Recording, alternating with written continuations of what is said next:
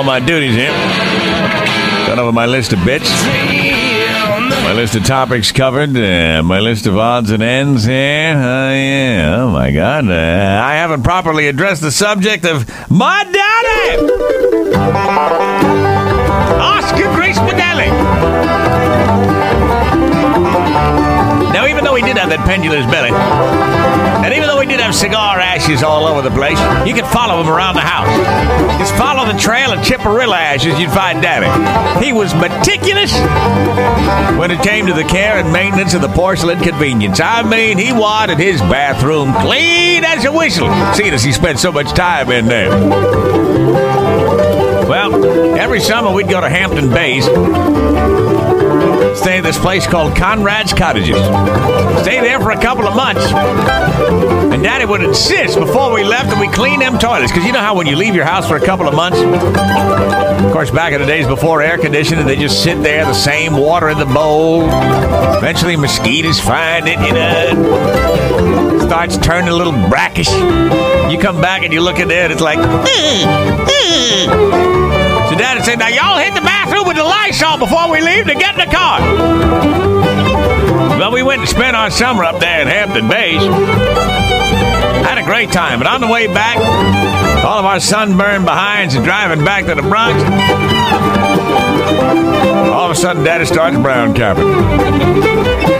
Mama looks over and sees them beads of sweat on his forehead. She said, Oscar, you brown capping, aren't you? He's like, damn it, woman, all right, so what if I am? She's like, well, pull over for crying out loud. He's like, I'm not the children. I can hold it. I'm a man. I told the kids to go, and I should have gone. So now I'm going to wait till we get back to the house. She said, Oscar, that's ridiculous. He said, the race was on. I mean, we're coming down the expressway. Daddy's like, oh, yeah. I said, how you doing, Daddy? He said, son, I'm poking daylight, and I'm going to make it. I said, Daddy, the light's changing. He said, well, maybe changing for them. It ain't changing for me. What? Oh, man. I said, well, how's it going now? He said, son, I hate to tell you this, but I'm touching cotton. Oh, man.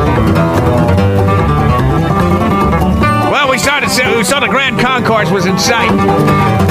I said, Daddy, you're going to miss the turn. He said, oh, my God. He ran the church bus off the road. And then he hit it. He didn't even stop to exchange driver's license.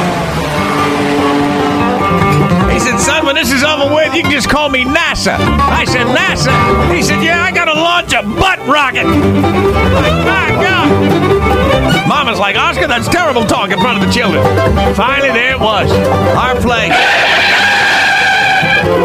Daddy said, boy, get the suitcases. And he took off. Man, oh, man, he burst into that apartment, ran into the bathroom, and there were sunflowers growing out of the toilet.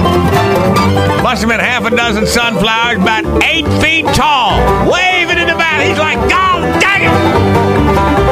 He's yanking these sunflowers aside, trying to find room to put his butt down. Finally, he sat there and let loose a convulsive blast. We all came running in behind him, and it looked so ridiculous seeing Daddy with them flowers growing up between his legs sitting there on the can. He said, God darn it, which one of you been eating sunflower seeds in here without flushing the toilet?